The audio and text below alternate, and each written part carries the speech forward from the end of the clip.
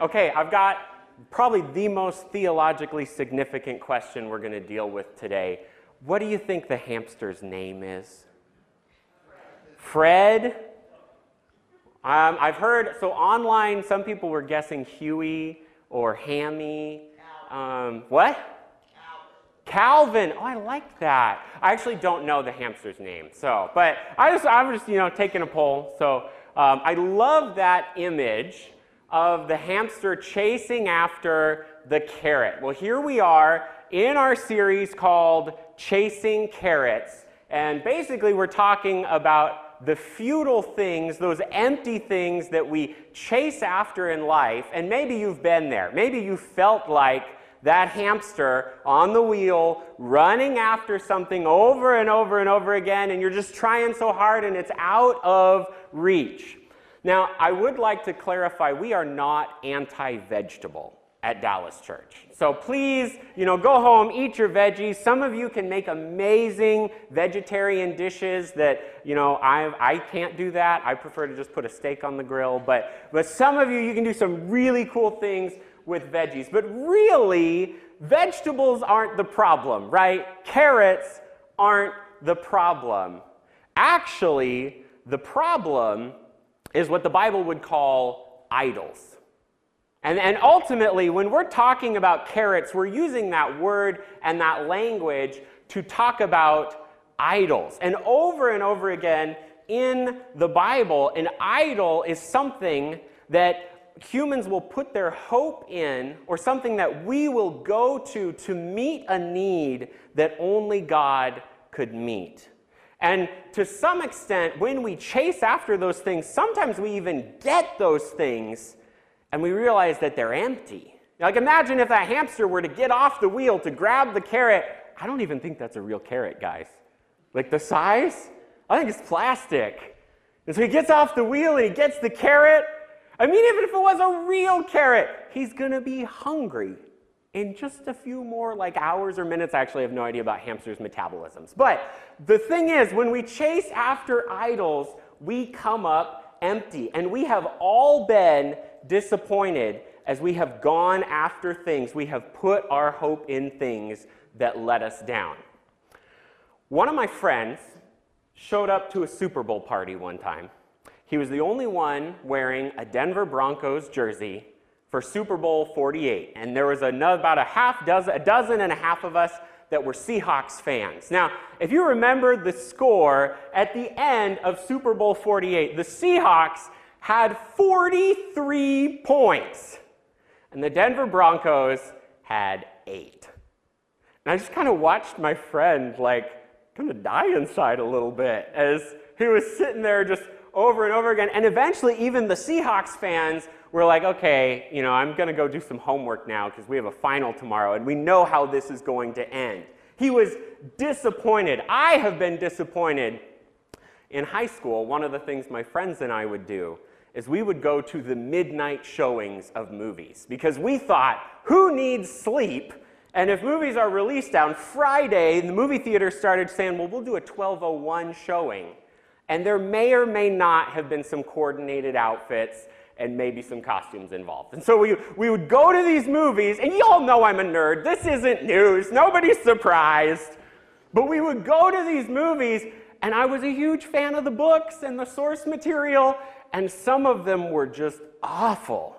And here I am at 3 a.m., I've sacrificed a night of sleep and feeling good the next day, and now I'm embarrassed, and I want to turn the popcorn bowl over on itself and then put that on my head as I walk out because I'm just embarrassed about how this whole thing went down. In the year 2020, there was a video game that was released that was so bad, they had been working on it for over 5 years, and it was so bad that they had to give a refund to everybody who bought the game because they were like, yeah, it's a lousy game, and we're just going to give you the money back. Now, maybe those are small things. Maybe for you, it was some bigger things that we went after. Maybe it was, the car that you always wanted. I'm going to get my dream car, and then you're driving it a little while later, and the check engine light comes on. You're like, how could you do this to me? You've betrayed me. Maybe it was a relationship that you jumped to and you thought, no, this person is the one. I'm going to have all my needs met. We're going to live happily ever after like Walt Disney has told me for years and years is going to happen. And it didn't go that way. Maybe a career or a job position, if I could just get this, all my problems would be fixed. And those are carrots. Those are idols. Those are things that we go after. And we have all put our hope in things that have let us down.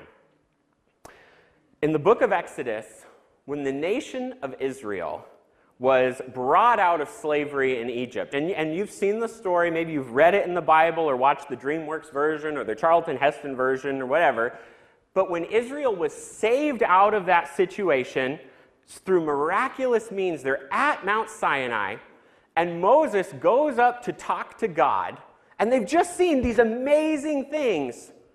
And what do? They build a golden calf, and then the high priest Aaron says, look, Israel, this is your God who delivered you. This is the thing that you can put your hope in. And I think that story is included because just so quickly, that's what our hearts do. We latch on to things, we go after things, we chase after things. In Exodus, the very beginning of the Ten Commandments, he says, have no other gods before me.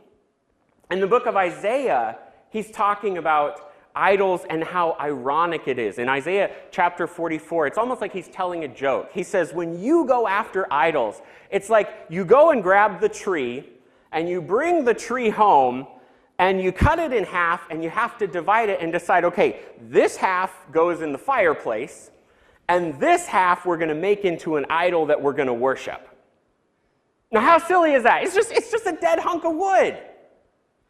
And before we're going to turn up our noses at them and go, okay, you people in 700 BC, and engage in what C.S. Lewis would call chronological snobbery, where we say, look at how silly those people are to make something that they would put their hope in. I want to turn that back on us and think about, when do we put our hope, our self-assurance, our self-confidence, how we feel about the world? How often is that determined by a created thing? Now, it's probably not a hunk of wood. Maybe it's a number on a digital screen.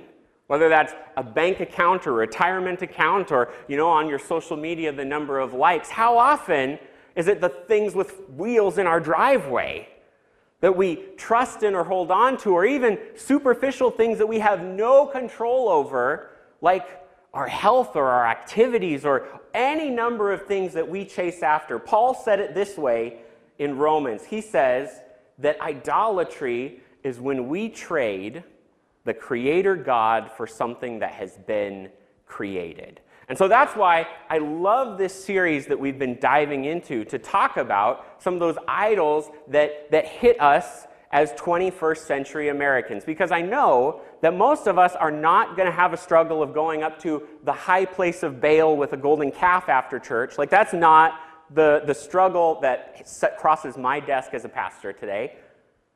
But there are so many heart issues and things that we go after. So let's pray and dig into God's word today. Father God, I pray that you would speak through me, you would speak through your word, that you would show us that our hope is ultimately in you and that it's in you that we can trust. It is in your name, Jesus, we pray. Amen. Well, today's carrot we're going to talk about is comfort. Comfort. So I just need all of you to go home and get rid of all the couches and lazy boys and comfy blankets. That's just the no, that's not actually the application. But it's interesting that comfort becomes so important to us in the 21st century. Comfort becomes so important to us, and that can mean a couple different things. Maybe that means security, and the fact that maybe you are comfortable when you feel secure in your world, when you know where the next meal is coming from, that all the bills are paid, that everything is in a row and in order like you want it to be. Maybe comfort means apathy, where there are uncomfortable conversations we need to have, relationships that we need to pursue, and time-consuming things that we need to do. But what we want to do is we just got off a really tough shift, and we just kind of want to sit down at the end of a workday and unplug. And so maybe comfort looks like that for us. Maybe comfort looks like control. And if I can just control everything, then I'm going to feel comfortable. True confessions, I can't relax in the car when someone else is driving. If we're going on a road trip, I do not sleep in the car. And so oftentimes, I'm like, yeah, we'll trade out at some point. You know? We'll trade out at some point. And then we arrive at the destination and, oh, you didn't have to trade out. It's okay. Now, maybe we do that in life to feel comfortable because we need to be in control. Pastor Chris Beall said it this way: we all want a life that is more defined by ease than by hardship. We do want to have ease in our life, and not many of us, even those of us who are like, yeah, I love to be uncomfortable. I want to work out and lift tons of weights and run marathons. Even that person, when they have something that goes down outside of their comfort zone, they start to have a meltdown inside. Because we all have it. We all have the comfort zone. That's even a phrase that we use to describe our world. The comfort zone, some of us have a little tiny comfort zone. Some of us have a big, huge comfort zone. But we all have it. And it's this line that we draw, this circle that we draw around us and say, I'm okay with these things happening to me, with these things happening in my life. And the instant that I get pulled out of that or something outside of that zone happens, I'm uncomfortable, I don't like it, and I want to just get as quickly as I can back to the comfort zone. Now here's just what I think. I don't know that you can do the Christian life in the comfort zone. You look at the people in the Bible that God works in their life, or the way that He changes them, the way that we grow. I don't know that that happens inside our comfort zone. And so we can't be fighting all the time and trying to claw our way back in there when maybe what God has for us is outside of our comfort zone. And that's not a fun place to be. That's not maybe where we always want to be. But I think God calls us out of the comfort zone. Now, why do we care so much about comfort? Our culture tries to sell us on a counterfeit comfort. They try to sell us on a carrot, a counterfeit comfort. Over and over again, we're going to see advertisements. The numbers are pretty staggering. The average American sees over 4,000 ads every single day. And the breakdown of advertising is actually really similar to the gospel. Because the way they start it is they say, oh man, do you have a problem? Are you suffering? Do you need a savior from all the stinky bad kitty litter in your house? Do you need, if you just had this product, if you just had this savior, then you wouldn't have that problem. You wouldn't be suffering. If you just did the right thing, you just bought the right thing, and that's a story that we get over and over and over again. And I think that rewires us a little bit.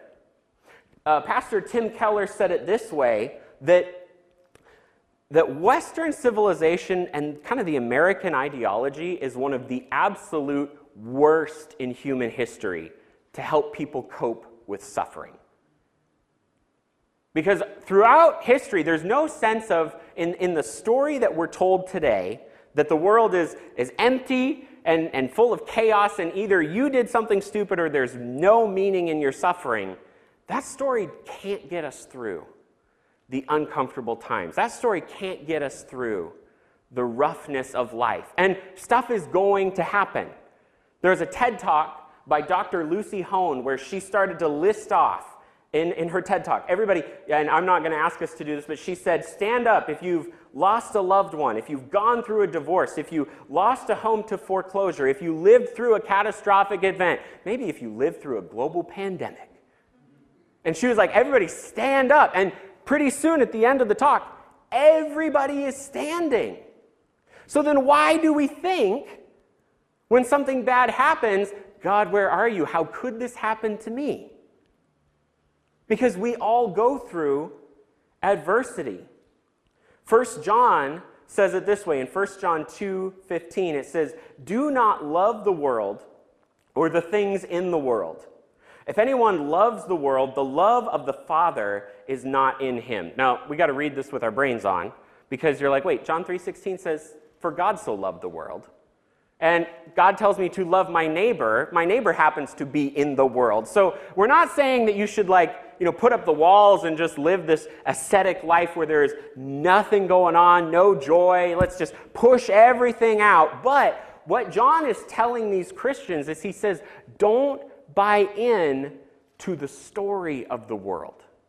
Don't buy into the value system of the world around you. Verse 16, it says, "For all that is in the world, the desires of the flesh, the desires of the eyes, and the pride of life is not from the Father, but it is from the world. And the world is passing away along with its desires. But whoever does the will of God abides forever." Now, it's interesting to me that John is going to drop this nugget. He says, do not buy into the story of the world. He drops this on these Christians, and in the very next passage, he's going to tell them to avoid the antichrists. And before we get all up in arms and start reading newspaper articles and like, oh man, what's the antichrist doing to the one world government? Look, before we jump into that, let's just think about what the word antichrist means. It means an alternative Christ. It means a different and against, a put alongside as in opposition to a Christ, a Savior.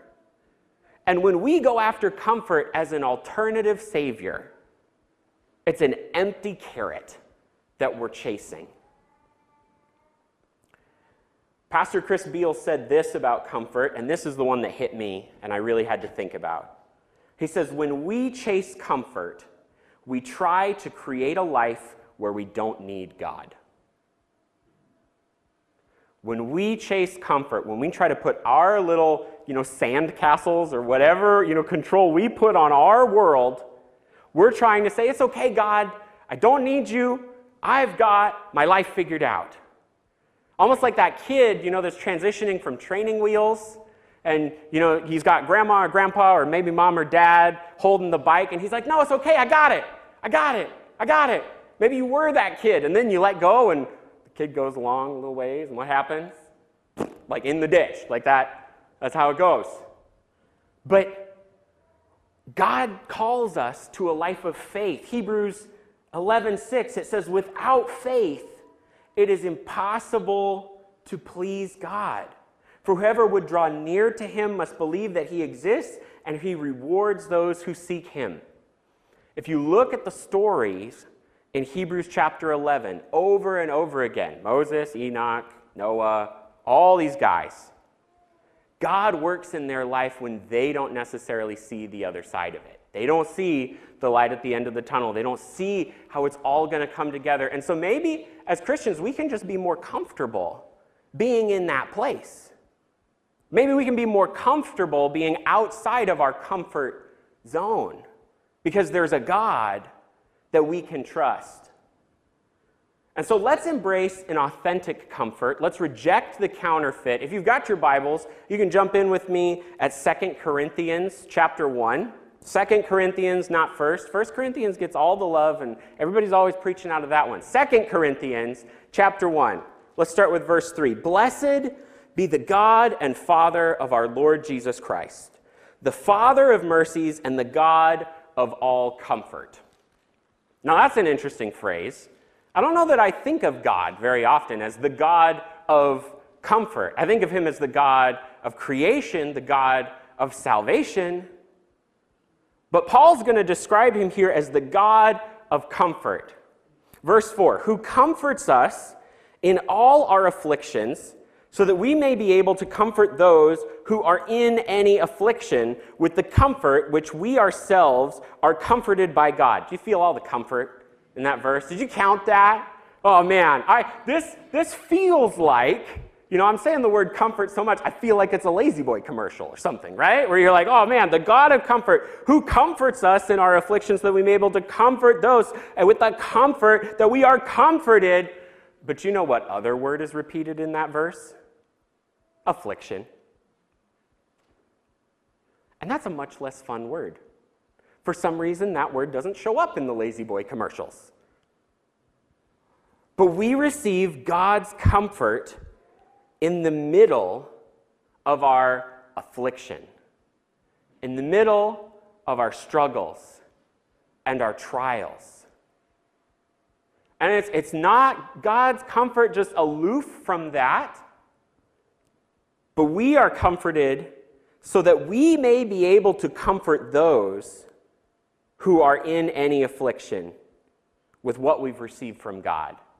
And maybe you've seen this true in your life, where it's the parts of your story that if you could rewrite, if God gave you the eraser or the backspace button, you would be like, yes, that chapter, I'd love to get that out of there. I'd love that that did not happen to me. I'd love that I did not go through that. If I could write my story, I would not have included that. But at the same time, how often are those the things that God uses in us to minister to other people? And to come alongside and say, it's okay. There's a famous story about a guy who fell in a pit.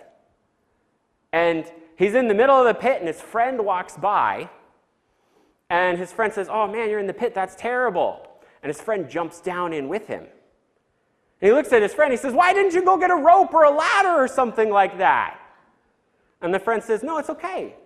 I've been in this pit before. I know the way out.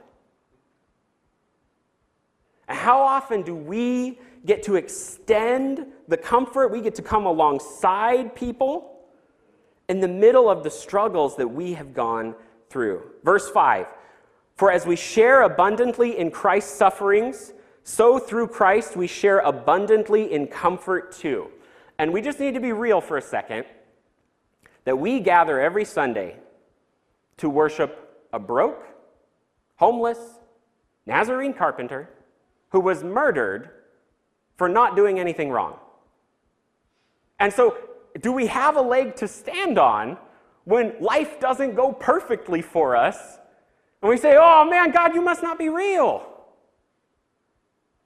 Because we worship a Savior who went through suffering. So let's be real and not expect that God's just going to smooth everything out for us. Verse 6, but if we are afflicted, it is for your comfort and salvation. And if we are comforted, it is for your comfort, which you experience when you patiently endure the same sufferings that we suffer. And we've already talked about God's comfort shows up in the middle of the struggle, in the middle of the darkness. Verse 7, our hope for you is unshaken, for we know that as you share in our sufferings, you will also share in our comfort. Let's keep going, because Paul's going to get really real about his life here. Verse 8, for we do not want you to be ignorant, brothers, of the affliction we experienced in Asia. For we were so utterly burdened beyond our strength that we despaired of life itself. Utterly burdened. Now that word is going to mean crushed. And maybe you've been there. Maybe you will be there. Maybe you know someone who's there, where the weight of life and what is going on, it feels too much. It feels like you're getting crushed. He's just being real honest. Paul is saying, despaired of life itself. That's some pretty strong language. Indeed, we felt that we had received the sentence of death. But that was not to make us rely on ourselves. And I love this phrase. Notice Paul's already mentioned death like twice at this point. And we've already said we worship a Savior who died. But we also worship the God who raises the dead. The God who breathes life. The God who in the middle of the darkness and the struggle, the God who makes dead things live. That's like the ultimate hope. Where the fact that if something goes wrong, that something ends. Not just that life is a place where, on Friday when Jesus died, but rather it's also a place of Sunday when he rose again. And maybe there are some things that we've given up on. Maybe there are some things that in the middle of our affliction we are not holding on to or looking at the light at the end of the tunnel, and we have forgotten that we worship a God who writes not just the middle of the story, but the end of the story. The God who makes dead things live. Verse 10, he delivered us from such a deadly peril, and he will deliver us. Remember, I talked about the nation of Israel. Paul was probably, as a boy, had memorized the first 5 books of the Bible: Genesis, Exodus, Leviticus, Numbers, Deuteronomy.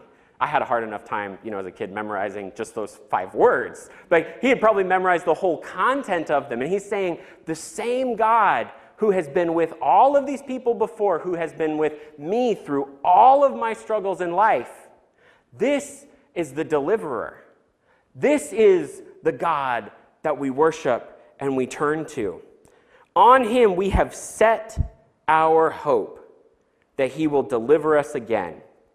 You also must help us by prayer, so that many will give thanks on our behalf for the blessing granted us through the prayers of many. So there's a prayer element to this that I cannot break down for you or give you a nice little table or flow chart that says, here's how prayer works, but I can tell you it does.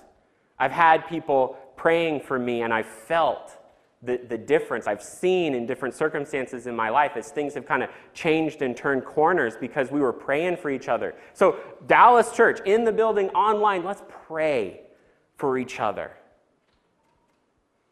And I want to turn our attention, to kind of wrap everything up, I want to turn our attention to verse 10.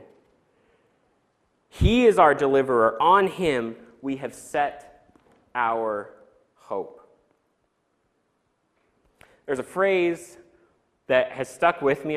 This story really meant something to me. Coach Jim Lear coached an Olympic speed skater named Dan Jansen.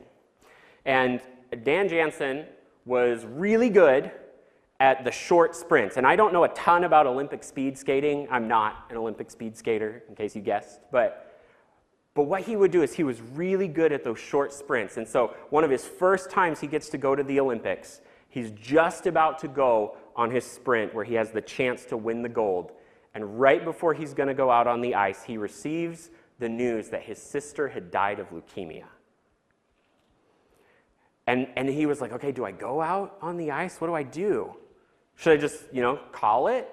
But it's the Olympics. And so his family and him kind of have this conversation, and they say, okay, I think if she had her say, she would want you to go out and do that sprint. So he goes out, he gets on the ice, he goes for the sprint, and he has a nasty fall. He wipes out. And when he goes back to training, he trains for both the sprint and then the longer 1,000 meter dash or whatever that is, the 1,000. And his coach had him write this in his journal every day with training. He had to write the words, I love the 1,000. And he was like, and it was to rewire his brain, because he's like, I hate the 1,000, I like the sprint. I hate the 1,000, I like the sprint. And the coach is like, no, just write this down. I love the 1,000. And did that over and over again. So then the next time he goes to the Olympics, and it's time for the sprint. And he goes for the sprint, and he trips and he falls. This is like the last time in his career he's going to be able to compete in the Olympics. And the next day, the event is the 1,000. And so he goes up to the starting line, he does the race, and he wins gold in the 1,000.